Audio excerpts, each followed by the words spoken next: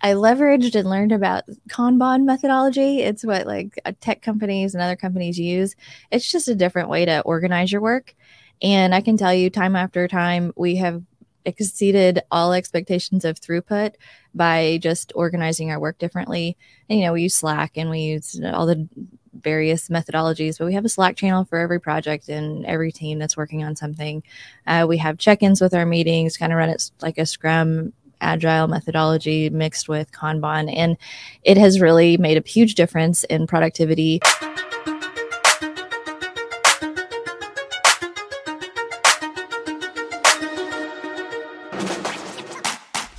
My name is Max Gagliardi, and this is Always Be Building. If you're watching this video, take a moment, hit the subscribe button on YouTube, or you can follow me on your favorite podcast app. Hope you enjoy the show. Donna, thanks for coming on the show. Yeah, thanks for having me. So the energy service business, how's it going? Pretty well. We fit the model right now. A lot of people don't want to hire and increase their overhead and G&A expenses. So we help offload land administration, land services, back office support with project data cleanup and day-to-day services. So we're staying busy. Yeah. I'm thankful for that. That's a good thing. Just the easy questions early. If you could go back and give yourself one piece of advice from when you very first started doing all this, what would it be? Oh, there's so much that I would like to tell my younger self. Where do I start? Easy questions first. Yeah. I thought this was supposed to be a softball. Yeah. I don't know. I would say,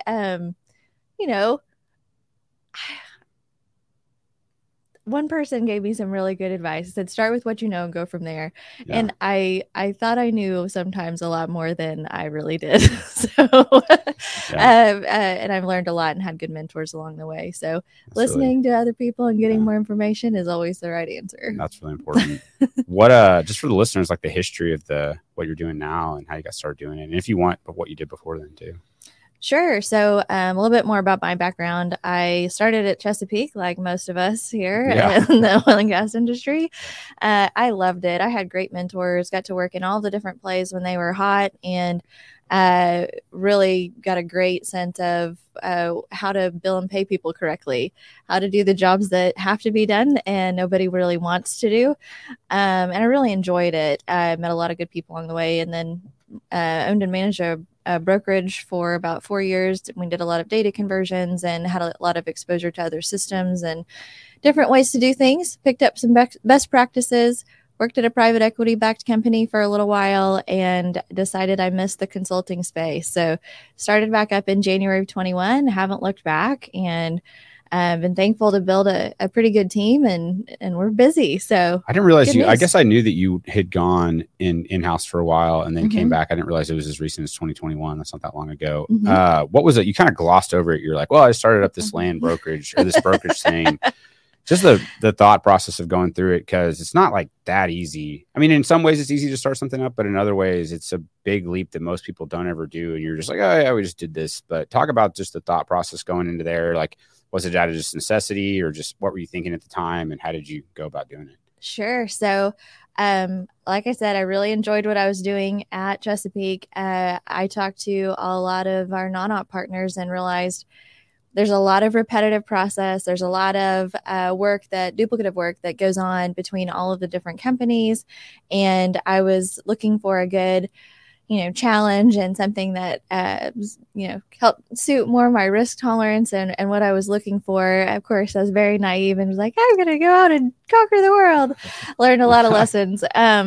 But really, it was a drive to start something new, create an environment that I thought really worked and met both but when I started that a long time ago, contractors were not as popular. There was a lot of ladies, sorry to say it, out there that I knew worked really hard and needed more of a part-time fit or something along those lines. So we were able to both meet that need and service companies and provide good work. So I don't know. A lot of things went into it, but those were kind of some driving factors. Was it like you had a business plan and you went and you executed on it? Or was it more just kind of like I picked up a little work and I got a little more work? 'Cause that's sort of how it was with us. It was like we kind of had a plan, but it really was more just sort of like start doing? Yes, it was an idea. And then you just start talking to your network, which thankfully, you know this at Chesapeake, you make all of your friends there, and then they've all dispersed among the world. And you just start telling people what you're doing and what services you think you could provide. And you start finding needs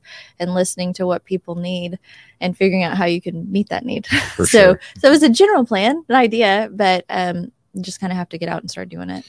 Yeah, I skipped over this gentleman here on my left when we started. For people that are watching, there's another person here. For people that are listening, we've got Chris Sorrells here as well to just kind of hang out. We don't do a lot of these in the studio, so it was like, let's all just get together and do this and hang out here. So if anybody's just listening, there's a voice that pops in that's not mine. It's Chris. Random voice that comes into the I guess you did talk a little bit earlier. What about just like some of the infrastructure around? We can talk about your company today because I think you're doing a lot of cool things. But back then, things like accounting, things like record keeping, things like you have to start invoicing, just, create an LLC. I mean, did you have all that stuff figured out, or was that like a walk through that process? And I'm interested to hear this stuff because I've been through these growing pains. Yeah, no, I didn't. The simple answer is no. I had no idea what I was getting into, but I knew I could figure it out. And I had friends who have done it before. So, leveraged resources, figured it out, talked to a lot of people, did a couple of things that, you're like, oh, well, I probably should have set that up differently. But really getting off the ground, especially this last time in 21, had a pretty good idea of what we wanted to do, take a little bit of a different approach to the market and cast a pretty wide net. So, while we do services, probably about 40% of our business is 40 to 50 is services. We also do a lot of software selection and implementation. So taking all that experience that we've gained through data transitions, transactional sales, and take a lot of take-in-kind agreements, sorting through those and administering all of the land administration function. There's a lot that you learn, and I think it's really fun. And what's kind of our niche is taking our industry experience out into the market and providing good, solid consulting services. I mean, we're software agnostic, don't have we have good relationships with all the vendors, and everybody has a different budget point, vision, scalability, like what they're really looking for, and we can help make those connections. Go ahead, Chris. I mean, and probably like for different situations, different softwares would fit kind of the need of that company better, right? So that being agnostic. Yes, absolutely. There's no one right answer for everybody. And we're going to focus on the top 5 needs that you have. And these are 2 or 3 options that would solve 80% of your problems. No software is going to solve 100% of your problems, unfortunately, but you can add on great, like IncovaView or other things like that really enhance the ability of your vision and visibility into your problems. Sure. How do you deal with the, these are more just kind of philosophical entrepreneur questions. We can get into more than nuts and bolts of what you do, but how do you deal with like uncertainty when you're doing something on your own and going out there? Because I always felt like that was a big challenge for me, like not knowing, like at a big company, you kind of have, all right, bonuses come up at this time. This is my salary. I've got this direct report boss and I know what they like, their personality. If you're dealing with a bunch of different clients, they all have different personalities. If you're in a short-term type of work environment where maybe your contracts don't have a lot of term, you may not know what the future is going to look like in 6 months or 6 years. That was always something that wasn't innate to me, but how has that ever affected you? How do you deal with that? Yes, it absolutely has affected me. I've probably lost a lot of sleep over, what did I get myself into here? But I have found over and over again that just when I think, well, maybe I need to back out here, maybe I need to think about this differently, the phone always rings. You run into somebody, you have another conversation, and it continues to grow and build and expand. But it is a definite challenge that comes up, but I think you kind of get comfortable with a little bit of that risk the longer it goes on. Yeah, definitely. Well, and the ups and downs of oil and gas. I mean, for sure. Being in like another type of service industry, I know everything has cycles, but it seems like the cycles are so crazy. I mean, even right now, like gas is down 65% or whatever in 45 days or something like that. I was going to say in a matter of weeks. Yeah, in a matter of weeks, it can change. So you went, this is interesting, and I hadn't really thought about it a lot until you were sitting down here talking, but you went from having your own thing and then to going in-house. What was that like? Because I have thought about, especially early on, I've always been like, I feel like I'm kind of just taking a leap off of a cliff and making myself unhireable at some level. Like I feel very unhireable at this point after doing it. You're on your own for like a certain period of time. You're almost kind of like, I don't know. So how was that transition and then going back and just? It was tough. I mean, I loved what I did. I was excited about it. I had a lot going, but I also had a lot going, and I was spread pretty thin. So I thought, this is a pretty good offer. I enjoyed this. That PE team is Flywheel Energy, and they were great. So I thought it would be a good idea to, maybe simplify a little bit and go in house and really help them as they were standing up, a $1.8 billion asset and get all of that off the ground. And I had the opportunity to learn a lot there. I kind of got more on the revenue accounting side, which is probably scary for anybody that knows me, but I learned a lot. I had a great team, a lot of good mentors. So it was good. For sure. What about like prioritization of what you need to do when you're on your own? Like you wake up in the morning and you're like, I have all these things I could do. It's not like you have a task of, hey, I've got this boss that they need these things to get done, or here's this report I got to do. It's like you could probably take it in a lot of different directions every day or every week.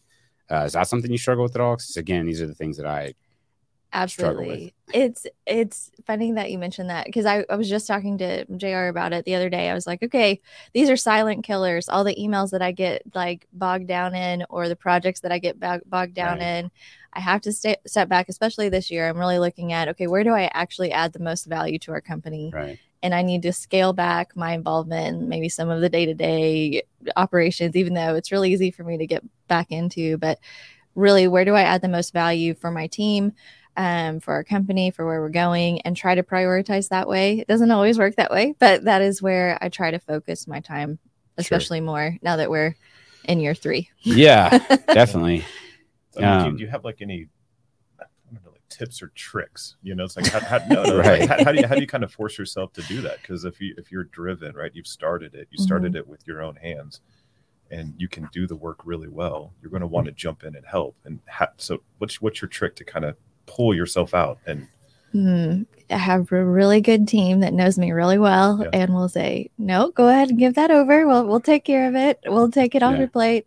They really are so good. They help me a lot with delegation, and I think that's something that it's very important to me, to hire really good people and work with good talent. But it's hard because I like to know all the little things that are going on. Right. I was going to say, like, how do you measure the ROI of those decisions? Because I think that's sometimes hard for me, because it's like one thing that I have a question about scaling. I guess we can get into it now, but as you start to scale, naturally you have to let things go.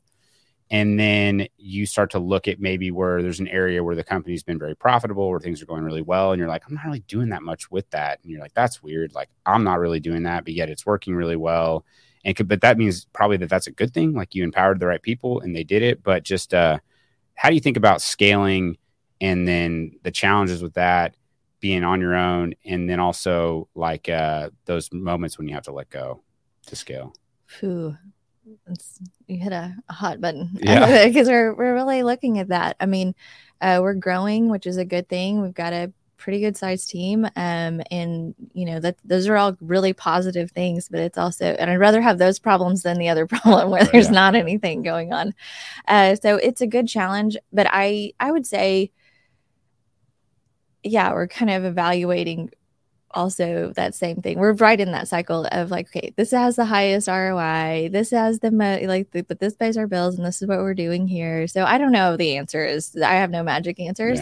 But I kind of look at it more in depth on a quarterly basis, and then we have monthly strategic meetings and try to say, okay, we're going to close XYZ, or we have XYZ in the pipeline, and we're just kind of focused on what will continue to feed the machine, all the people that are doing the work. Right. Do you have like a formal CRM or sales like process or pipeline or software, anything that you use? Because we're kind of looking into some of it. We never historically really have. It's been more like spreadsheets, BD stuff, and BD meeting. But there's some cool tools. We haven't really been using them, but we probably should be. How do you guys think about the sales and the BD process? I mean, I have a standard process of like questionnaire for software selection, and this is our standard design, configure, conform. Like, we have a standard methodology philosophy that we rinse and repeat because it applies across the board. but when we're trying to get better. So I don't have a great answer for that, but we are revamping the website so it won't look like I did it because I am not a software web designer. So that's fun. But we're going to have on contact CRM piece that will be more helpful, I think. Yeah, that's good. What are the things that producers are not doing very well that they need help with, in your opinion? There is producers, or we can even talk about the renewable space too, because I know you're doing some stuff there. But start with oil and gas producers. Oh, not to be mean, but just like, what are some things that you think are pain points that they need help with? Yeah, opportunities. We call those opportunities, right? Not what they're doing terrible at. You're not doing well at this. You need help. No, I think between your contractual provisions that all the contracts that lay the groundwork between your leases, JOAs, marketing contracts, everything that ends up, paying off down the line, you have to administer all of those things. So I think there's a gap between, one, making sure that land system and accounting system have all the right attributes captured so you can administer them correctly. Mm-hmm. The results of that are litigation, lawsuits, things that you don't count on when you're underwriting that asset that will probably tank it. So I think there's a gap there in just, reviewing your data and getting up to speed. It's a lot better than it used to be. There's a lot of cool tools out there and technology that we can leverage. And then I think the other part is connecting the dots between all of that with how your revenue is actually getting, paid and by the purchaser, your marketing, your downstream effects, and seeing where that is landing in relationship with your actual bottom line, with what's coming in the door. So I think those are a couple of areas that really make a bigger impact overall on the whole opportunity to to explore and focus more money on in the current state. Are companies willing to focus on those opportunities, or are there some companies that are like, this is just the way we do it, and you're like, but yeah, we could save you money and make your life easier, and it's hard to, how do you translate that to people, I guess is what I'm saying, and is it an easy message to translate? It's always your audience who you're talking to. Right. If they're they come through like the finance side, you speak more to ROI and bottom line. And, this is XYZ examples of things that we've done. If they've come more through the operation side, you can speak more to make analogies to, line loss and like you're losing value over here. You could be gaining it back. It really depends on your audience and who you're talking to, in my opinion, on how you can pitch that value add, because it is, and we have seen a tremendous gain in people just getting visibility into their work and ability to capitalize on those improvements. Sure. When you went back into it, sorry, I'm jumping around. No, you're good. And you feel free to jump in if I'm just kind of stream of consciousness. When you went back into it after leaving the in-house, did you feel invigorated and renewed? And you're like, I've done this. I have a better plan now. Like I have this figured out. Or is it still just kind of like, I'm just like, these are interesting questions to me. Well, yes. Some days I was like, yes, I can do this. And then other days I was like, oh, okay. I don't know what I got into. So it went back and forth. But I felt more confident. And then just after conquering that first year, it was like, okay, we can do this. We have a good handle. We've exceeded the expectations that I have, thankfully, and we're going to make it. Yeah. Does it, I guess post-COVID, it was a little bit more clear of a picture. Man, I had a good question off of that. I'm going blank on it. What technology are you guys using internally? I know you do software implementation for other people, but is there any piece of a tech that you're using that you guys find really valuable? Or is it more just like we have to adapt to what other people are doing?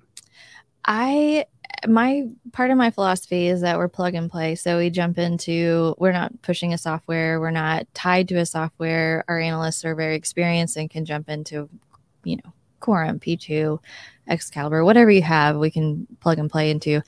I would say what we use is a couple of things that you're going to get me here on a tangent, but I leveraged and learned about Kanban methodology. It's what tech companies and other companies use.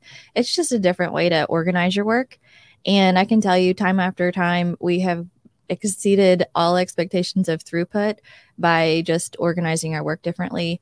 And, we use Slack and we use all the various methodologies, but we have a Slack channel for every project and every team that's working on something. We have check-ins with our meetings, kind of run it like a Scrum Agile methodology mixed with Kanban. And it has really made a huge difference in productivity we've talked to some other companies about how to implement this within their own, companies or adopted into land or oil and gas or renewables. And it's really worked really well.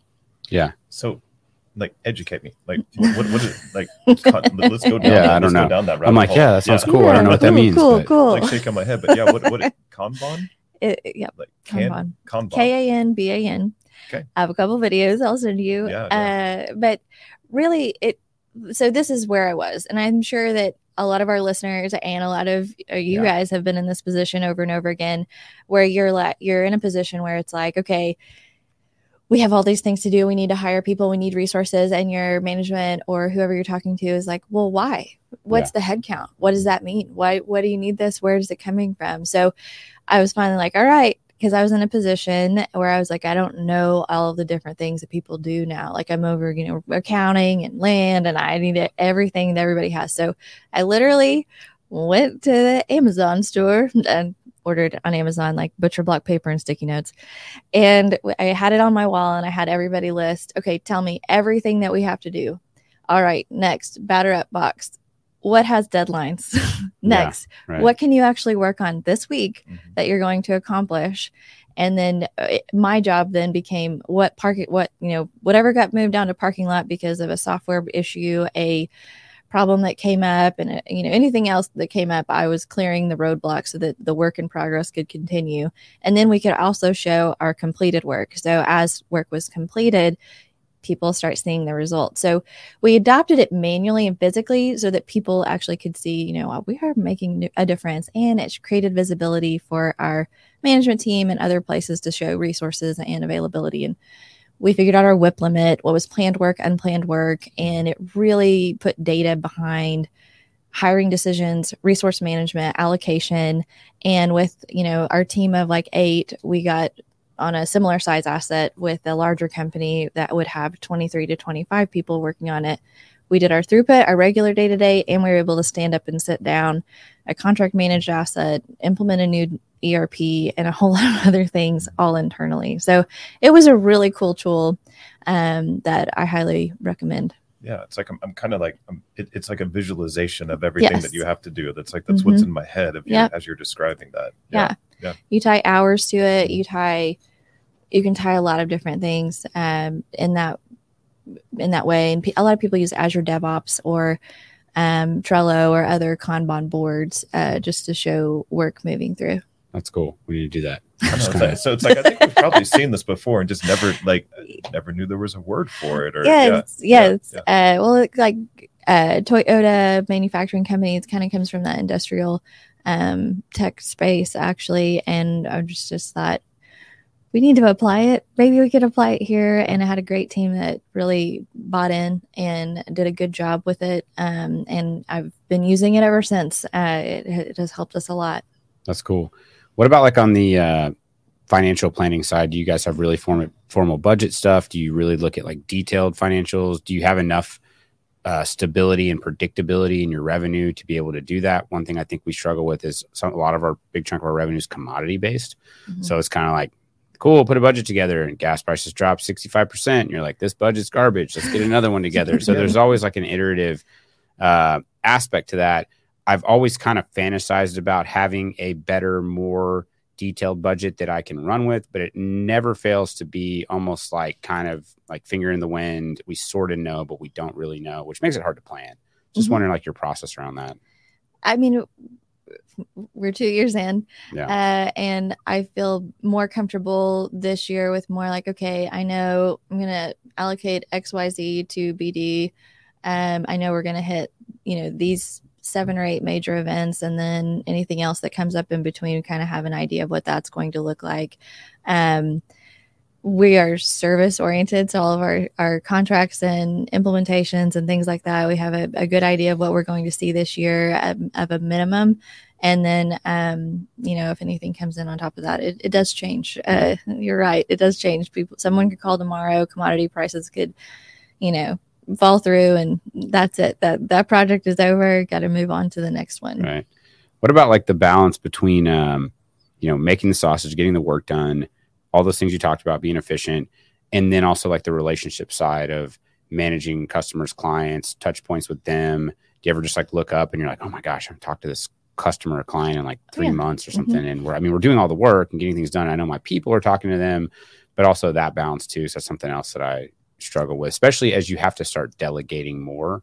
You're like, whereas when it was just you and a small team, maybe you're talking to them more, you feel more connected, even though maybe all your people are talking to them all the time. But is that something that you deal with at all?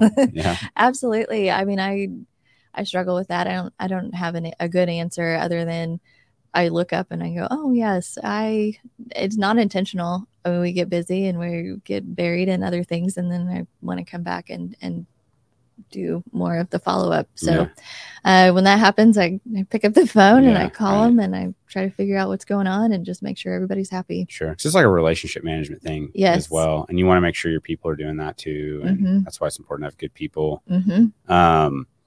Back to the business. So division orders, I mean, like really you kind of hit everything, but for people that are interested in your guys' service, really talk more specific, like the different offerings. And I know it's always like, say yes, or that's how we feel a lot of times.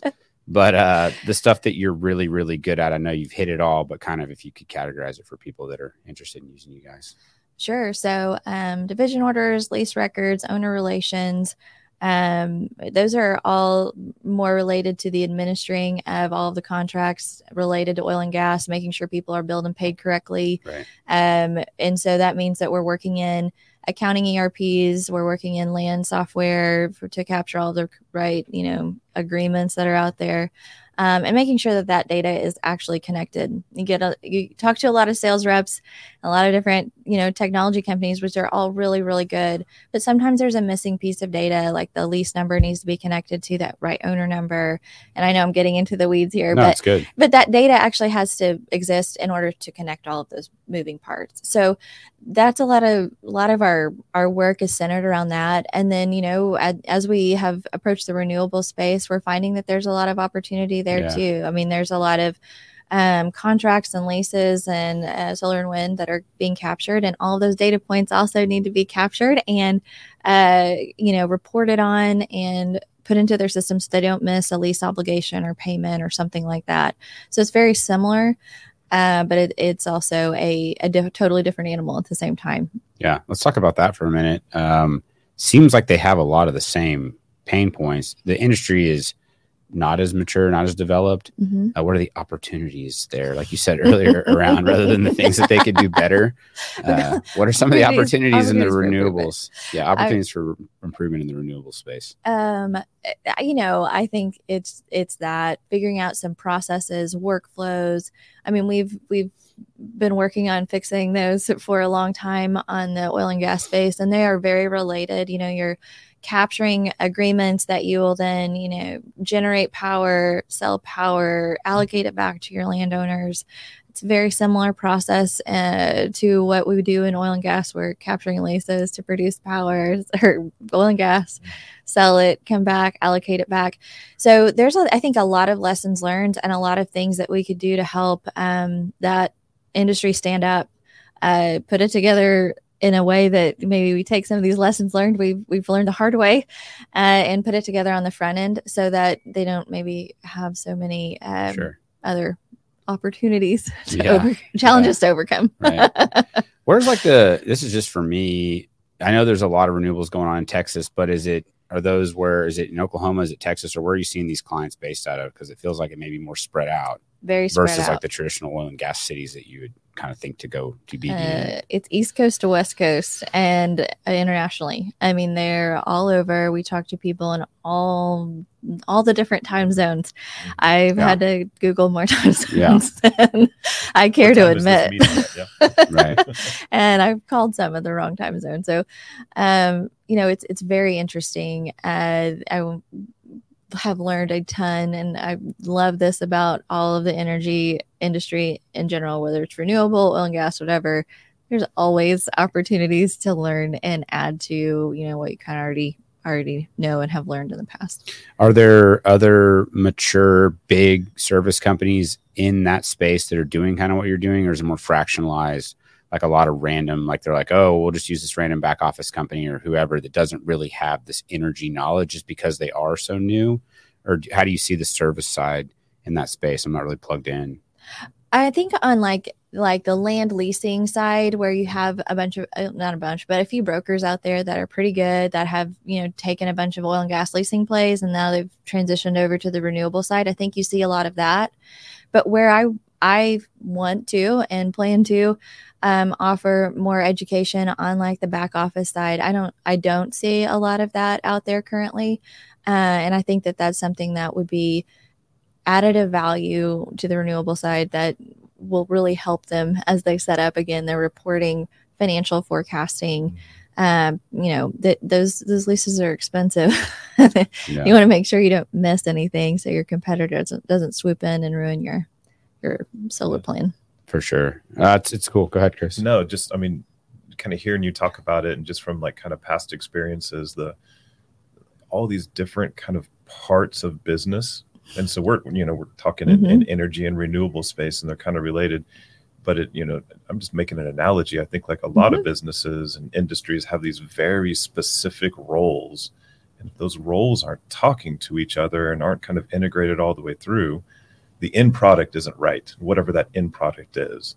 And so it's like a kind of listen on the energy space here, like, I don't know, maybe interesting to kind of like walk through kind of quickly. I don't know, like kind of some different steps in the process. I mean, leasing land and getting that into a system, owners, it's not just one, and ultimately gets to a payment, Sure. Go for it. Yeah. I mean, like, what's this? Are you saying for renewable specifically? Or for oil and gas? Yeah. Ooh.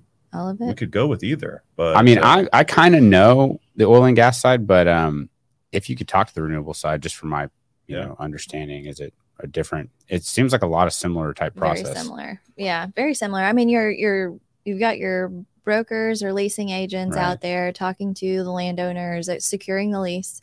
So first and foremost, you've got to make sure that you have a process in place to pay the landowner their bonus payment, essentially, that the contract is actually captured. And prior to that process, you're going back and forth with internal legal, land, going back and forth until you agree to the terms of the lease, and then you get it signed, and then that's the effective date of the lease. So from that point forward, all of those lease terms need to be captured. All of that information needs to be gleaned from there for obligation, payment dates, if there's an extension date, if there's 6 extension days, you got to have all of that captured, and how much is due by when, because if you don't pay it by a certain date, as you are well aware of, you run the risk of losing the lease, which was your whole project, and you've flushed all that money down and away, down the drain. So then you've got, once all of that information is captured, and then once, the project goes into a production or producing phase, so everything's built, now the operations have switched from a pre-production to post-production period, then you have all of the information that you need to captured on the front end to actually pay those royalty type of payments, or, power purchase payments back to the wind or solar owner. Mm-hmm. So most of these greenfield projects, were they just the company or any of these companies acquiring something, like in the oil and gas world? I think we're going to see more and more of that. And yes, I do see some of that happening on a transactional basis, which I think is, again, important to make sure that what you're getting into has information. And if you ask for it, a lot of it, is in spreadsheets. A lot of it is kind of hidden in various shared drive folders, just like we see on the oil and gas side. But the more streamlined you can get that information, the better. And there's some really cool new platforms out there that we've been working with on, just contract management, capturing red lines, doing things a little bit differently, things that have workflow built in. So I think there's some great options out there that could help solve some of these problems. On the oil and gas side, most of these are, when you're coming into these companies, talk about the software implementation side. That's something that I don't have as much experience with. Is it typically a company that's existing and they're trying to implement a new software? Is it a company that just bought an asset and they're trying to get one in place? Are they people switching softwares? All the above? Challenges with each? All of the above. Yeah. And it's interesting. There you run into a couple of different problems. The first one is, let's start with, you're a larger company, or you're an established company, you have a land system, or you have an accounting system, but you just took on another 5,000 well, 2,000 well acquisition, you know that this information, and it's a totally different state, doesn't work well with your current software. So you either have to work through a software plan to rapidly develop to get it, that software platform to where you need it to be, or you start looking around. And a lot of people are doing both simultaneously. And so in order to do both simultaneously, you have to know what you're asking for and make sure, you know, you're walking through the steps and know you have a good development plan. And then you also have to know, okay, XYZ off the shelf probably solves 75% of your problems. We'll have a gap here. We'll have a gap there. Your choice.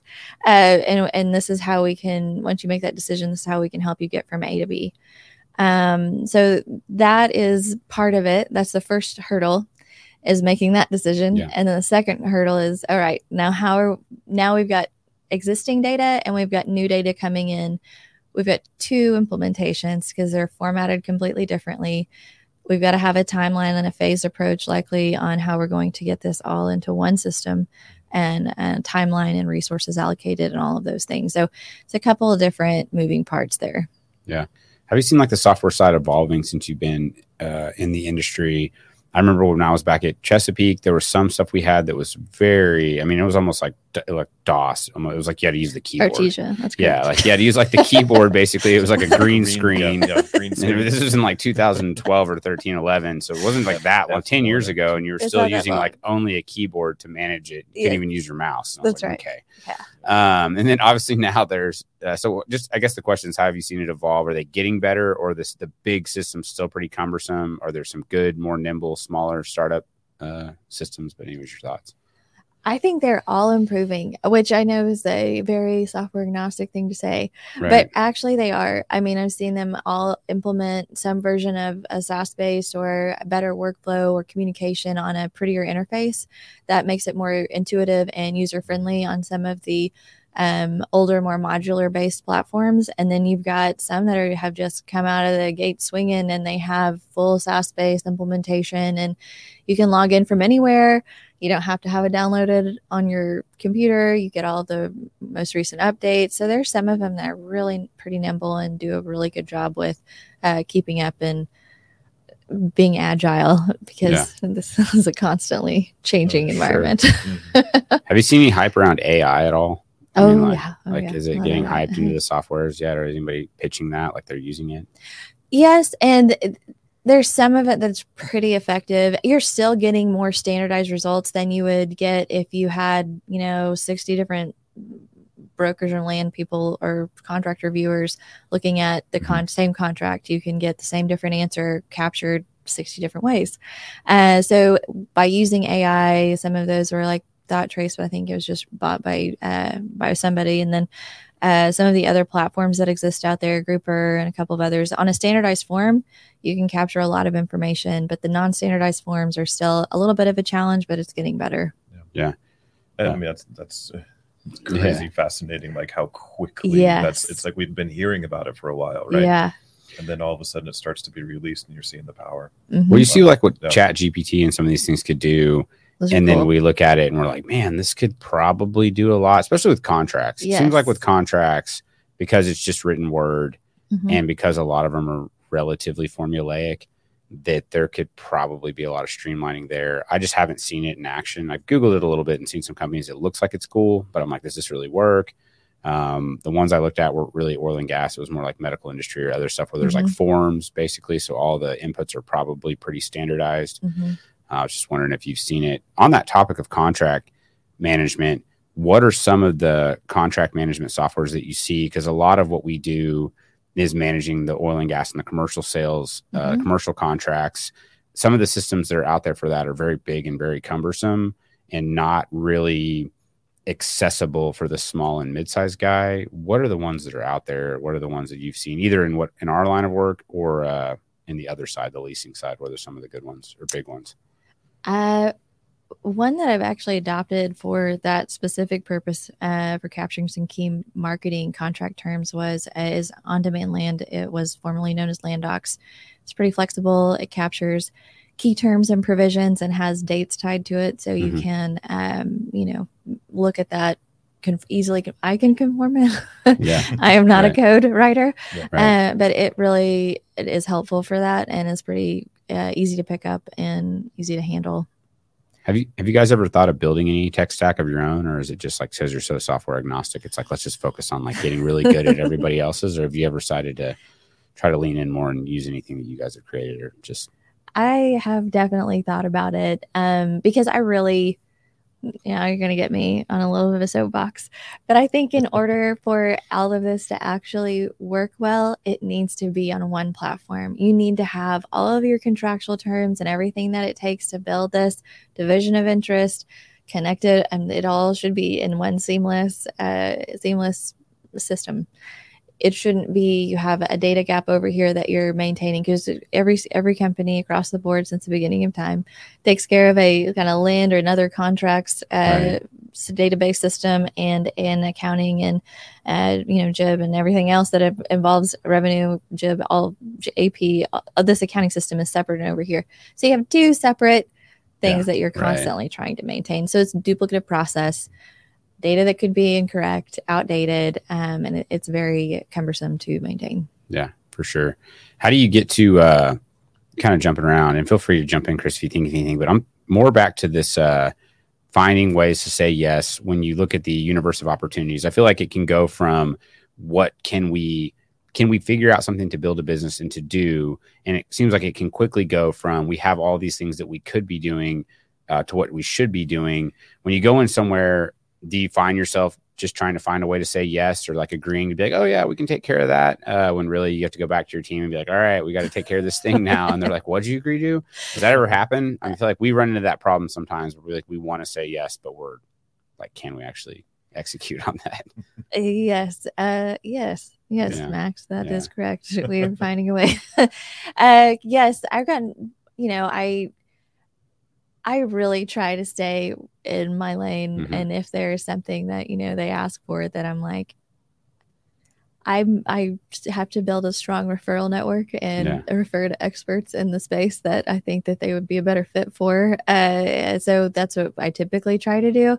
There's a couple of times I was like, yeah, I can figure that out. And we do. I mean, if it's a software thing, we're not afraid of different softwares, that we know how the data should work and should look and run together.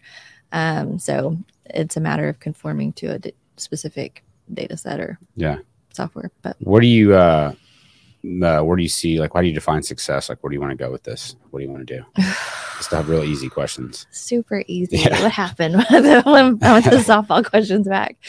I don't know. Success for me is really twofold. We're solving problems in the industry because I love to be challenged. I love to, listen to people, understand what's going on, and find ways that we can meet that need.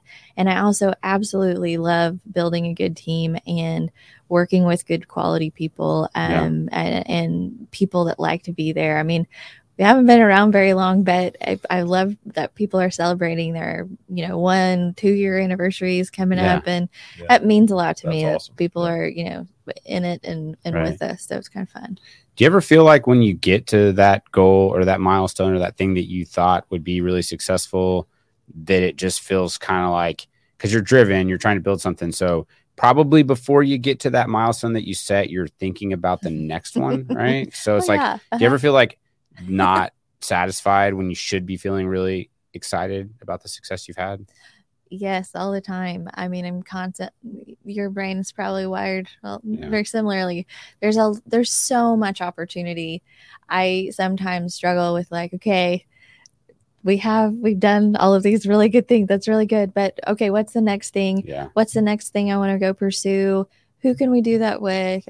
We've worked with XYZ. Maybe we should try to work on an idea here. So my biggest challenge is really focusing all the squirrels that are going on into like a more methodical plan. Yeah. It's well, I was going to say, and it probably is the same for you. It's hard because you keep on pushing for more. But just to take that moment when something good has happened and just kind of let it sink in and kind of enjoy it for a minute. Like this is good. And then keep going, right? Yeah. But you have to force yourself to do it. I have people in my life that help me with that. Like my brother will be like, put yourself in your shoes 10 years ago or 8 years ago, and then have that version of you looking at you now, and then think about how excited and happy that person would be. And you're like, well, when you put it that way, it's almost like you have to look at where you've come from in some ways. But there's also this, as you climb a ladder or stairs, you get to a certain place. And if sometimes you have to take steps back down, and that always feels really bad. It almost feels worse to take a couple steps back than it did how good it felt to take those 2 steps forward. And so that's something that I struggle with. It's like you get to a certain level and you're like, okay, well, we have to keep this going. And it's hard. I mean, because when you're starting from nothing, a little bit of growth is easy. And then when you have an established thing, it seems like the incremental growth gets harder. And I don't know if that's just the service industry. I know there's probably other businesses where there's a lot of economies of scale and like things start to snowball. To some extent, it happens that way. But being in the service side, I don't know, it just seems harder to grow. You have to add bodies, and you have to. Yes. Scaling is a challenge, as you know. And that's really, we're in year 3. So we're looking at how do we really scale and how do we accomplish those things. And this is a good spot to be. We're happy with where we are, but I know we could do X, Y, Z. So how do we get to that next level, and who do we, either partner with or work with in the future to make that happen? Do you think that with what you do, because it's relatively labor intensive, is it like when you grow, is that you have to add bodies for the most part? Or is there any economies? Like with us, there's some things like on the marketing side, I feel like, a back office person can handle, more volume, maybe more wells. It takes more work, but there are certain things that feel easier to scale. There's other things like consulting where you kind of need bodies. It's like, and so you get into this trap of like the top line grows, but the bottom line grows much slower because of that. Is that something you deal with at all? Absolutely. Yeah. And fortunately, we've been able to, grow incrementally to keep up with what we have now, but to go further, we have to continue to build out the team, and then that means I need to make sure that I am spending time training and developing and doing the things we need to do to make sure we're on brand and we're delivering the same quality. We want to be ready for scale. We've seen other companies that have scaled really quickly, and then the service or the quality has gone down, and we want to make sure both stay in line. So it's a big challenge. I know you've been there, and I wish I had a better answer. It's not a good answer. That's why I asked you the question. These are the things that we struggle with. Yeah. You kind of hit on culture a little bit. I mean, do you think about like? Oh yeah, it's big deal. Still a small company, but like, how do you think about culture? I think it's a big deal. So one of the things I think that I wanted to do is set ourselves apart again a little bit. Is I want my team to know what's going on. I want us to, everybody works remotely, of course, because that's the day and age that we're in, which is great. But we have quarterly in-person meetings. We have an afternoon where everybody comes in. We have a status of the company. This is what's going on. So where we're at. We'd love your help with XYZ. And then I pick out an educational topic that I try to bring them up to speed on, like, this is designing configuration, this is whatever piece. And then we go do something fun. So that then we're building rapport within our team so that nobody's afraid to ask a question. You say, hey, I've never dealt with this probate in Arkansas. Can someone help me? Or has anyone dealt with this before? And then you start building camaraderie. And again, I think we will continue to get better because our team is continuing to get better.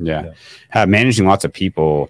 There's this thing where like I'll see these businesses that you read about, like Craigslist or whatever, where like their revenue per employee is like insane. They have like 50 people and they run this like multi-billion-dollar thing, and I'm like, that's nuts. Like, or a company that has a handful of people and they grow to be really big. Getting back to that problem that I mentioned, where it's like as you grow, you have to put bodies on it, and then now you're dealing with dozens of personalities, dozens of people.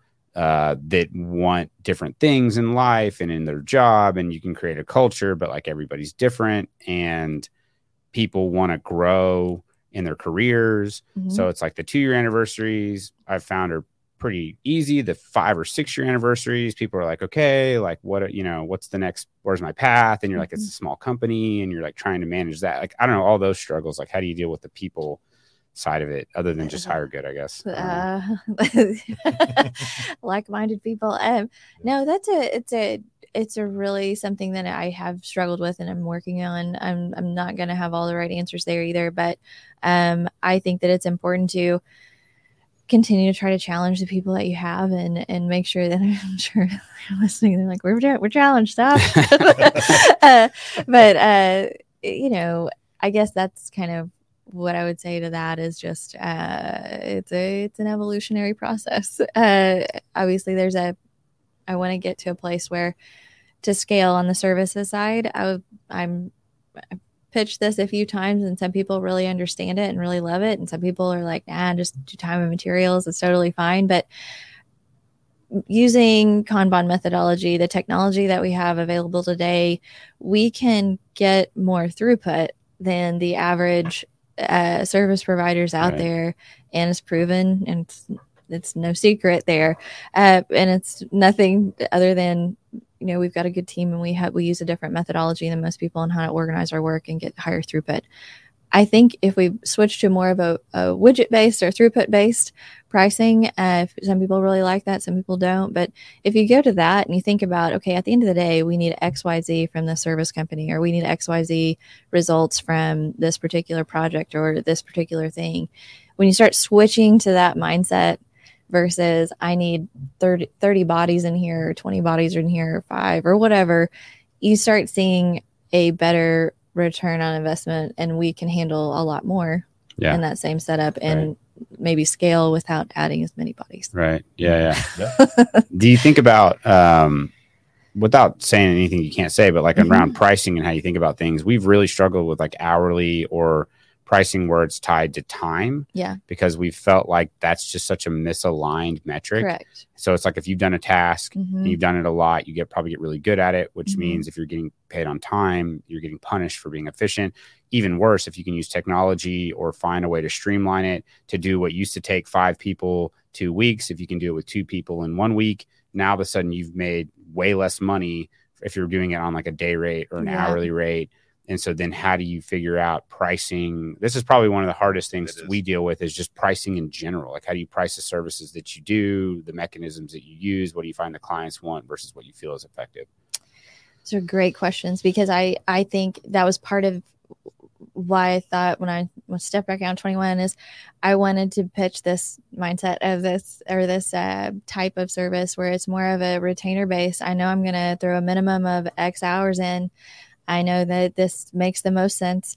And then if there's, a time where there's, 1099 calls or some other regular form of business that comes in and throws that hour count way over, then maybe we'll figure it out. But at least that sets you up on a budget friendly basis where you're pitching it as, okay, we're going to commit to you that XYZ is going to get done. And this is the price, because I think this is about the time frame that we can get it in. And then if we're aligned with our client, because we're saying, okay, we also know that we have this minimum threshold requirement, so we've got to meet it or beat it in order to make money. Right. So I think that is a really something that I would like to see more happen. But at the end of the day, there's some times where it's just like, well, I'm not sure how long we're going to really do this or that or whatever. So then you get tied back into time and materials. Do you have the issue where people ever like really want like this ridiculous menu where they're like, because we'll be like, oh, we're going to do this project and it's going to be, pick a number, say it's $100 just to make the math easy. And they're like, well, bid it where you have like just this piece, just this piece, just this piece. I'm like, $100. I don't know. Like, it's like, because then you're like, well, this is $3. This is $5. And they're like, well, just do these pieces. Well, it's like, we can't really, because we kind of need to do, you know what I mean? Does that ever happen where people are trying to dissect what your bid is to make it into something? You almost have to do the whole project to figure out what all the pieces are and then like how to price it in that way. Yeah. Yes. And we try, that's where we get into the yes. And we're going to try to accommodate to get the win and, get the work and earn the business. But I try to throw as many caveats in as possible to try to cover the scenarios that you guys have seen come up. We're like, well, we can do this and this, but we're missing this piece over here. So until we get this piece, we're going to be at a standstill on these pieces. So we've got to either figure out how we're going to tackle it and price this separately, or if you want to shop it and look around, that's totally fine. But, this is going to throw some roadblocks in. You guys are pretty niche. Do you ever compete with like more generalist, like accounting type groups, or groups that are maybe bigger and they're like, we're consulting or accounting and they're not really in your niche, and maybe they've got some like really cutthroat price, but you're like, but they don't really do what we do and we're going to do a better job. Does that ever happen with you guys? Absolutely. Yeah. And it's fine. And when I get pushed on that, I say, okay, well, really look at your resources. Make sure you look at the resumes that you're getting that are going to be dedicated to your project. See what experiences is going to be there. We may be a little bit more expensive, but I'm going to spend less of my time because we've already been down that road and we can point you in the right direction. So it will save you time and money on the front end a little bit if you leverage some experience there. I think we've ran into that with like people wanting to do stuff that's more in the accounting vein. And it's like, but it's more commercial. Mm-hmm. And they're like, well, come audit this thing or come do this accounting function. And we're like, well, this is kind of where we're at. And they're like, well, this XYZ accounting company can do it for this cheap. And it's like, yeah, but they're not really oil and gas people. They're not really commercial not really people. Accounting either. It's not really accounting. Yeah. Something like a gas balancing seems like maybe just a basic accounting group could do that. But it's like, if you don't really know how to manage this, then you probably should use that person that doesn't really do that. Speaking of opportunities. Yeah. Gas balancing. Why is that seems like an underserved thing. No one wants to do it. Oh yeah. Cause it's complicated. And there's not really a lot of great software solutions that finish it out to the gas balancing degree. I mean, they'll get you to a certain point and then you're kind of on your own to manage it. And a lot of people do it in spreadsheets, which is fine as long as it's being captured and managed. But there's a lot of revenue that's on the table sitting out there that just needs to be cleaned up. Or, this is what I find most often is you've gone through, it started back in Amoco and then we've traveled through 16 different hands on the same asset. And every time a new company bought it, they implemented current data forward. So there's all this stranded gas balances, stranded revenue out here that just needs to be tied to the current ownership. Yeah. Once you tie it to the current ownership, then you can figure out your imbalances and get those settled. But that can add up for quite a bit of money if you're looking for quick wins on your new acquisition. Sure. Pivoting to like business development, you hit on it. You said like we've got certain events we want to go to. How strategic is the business development? Do you find times to, and I'll give you our anecdote. Mm-hmm. Sometimes like right now, I feel like we're putting a lot of emphasis on it, primarily because we're trying to find ways to grow. Other times you're just getting so inundated with work that you're like, I don't really have to do much BD because stuff's just coming to you. And then you look up and you're like, I should be doing more BD. Like, do you guys have a strategy around it? What are the different things that you do? Is it just word of mouth? Are you doing marketing or using media? Like, just talk about that stuff. We're going to do better this year. My first year was show up to all of the different things that you are ever invited to and be there as much as possible, be present and tell people what you do. Cast a wide net. Yeah. And then since then, last year we were a little bit more strategic, but you go to things and then you're like, oh, it wasn't really that much, it didn't add that much value. So we've taken the last couple of years and looked at this year, and obviously NAPE is a big deal. We love going down there, seeing all our old friends, and making new friends. And then looking at the industry events, both renewable and oil and gas, and seeing where we could get the most bang for our buck. So really, we've got about 8 to 10 events these are must attends. Yeah. Anything that falls in between there, of course, we want to go to. But I am part of my delegation and growth opportunity for myself is really like, I don't have to be everywhere. We have really good people that have great relationships. Let's empower them. We can divide and conquer some of these things. What percentage of your new business that you get is from kind of random interactions, or whether it be like a cold call, that's a catch-all phrase, but something where it's like a new touch point with someone you don't know, versus what percentage is relationship based? Oh, I would say probably 80% is relationship based, 20% is cold. But I will say I was very fortunate, and I think the people across the energy industry, whether it's renewable, oil and gas, or wherever, have been so kind to introduce to their next level. So then they're like, oh yeah, well, we know this friend, you need to meet them, you need to be introduced. So it's really been through that we've seen growth and really expanded. But there's also, the occasional, I saw you on LinkedIn, and they message or whatever. And that's a cold thing, but that's kind of cool too. Yeah. Yeah, definitely. We see that too. Like whenever Chris and Mike came on last year, Mike is doing a lot of BD work for us, and he had a really good question. He was like, can you walk through not the history of the company, but the history of the origination of every client? And I was like, that's actually a really good exercise, because you kind of intuitively know it, right? And so we sat down for like an hour and I just sort of rambled. We probably should have written it down, but I was kind of like, well, we started off with these clients and the way we met them was through this relationship, and I'd worked with this person, and then I called them or saw them at NAPE or whatever. And you kind of go through all these things and you start to kind of realize like I don't want to say luck, but it's relationships. I mean, at the end, like a lot of, sorry, that was really loud. I put this on Do Not Disturb. I have it on Do Not Disturb, but the only one that can break through that is my wife. So I know that if it's text message, it's from her. That's important. Because she's like, I have that one. But basically what we found was that like, it wasn't random stuff that got us the business. It was these relationships for the most part. And a lot of times it was like better lucky than good stuff. It's like, well, we were kind of going through a slow time. And then Mark's college buddy bought an asset with like all these wells and called us up and was like, we need help. And I'm like, how do we get more of that? So, but I think that comes back to like putting out your spheres of influence, like finding ways to connect with people, forcing yourself to network. And what I found is that the most powerful way to network is to meet people and make friends when you don't need anything.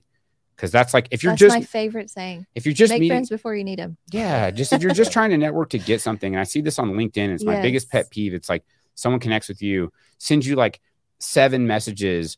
And I'm like, that's, like, that's not going to work. Yes. So it's like, why don't you just make friends with someone? The best time to ask to do business together is if you've known someone for 5 years and you've like hung out a million times. Then it's like, hey, we've got this opportunity. We should work together. But I don't know. That's just my kind of take on it. I think I would rant on that too. It's like, I think you work better with people that you know and you trust. Right. And you do that by building a relationship over time.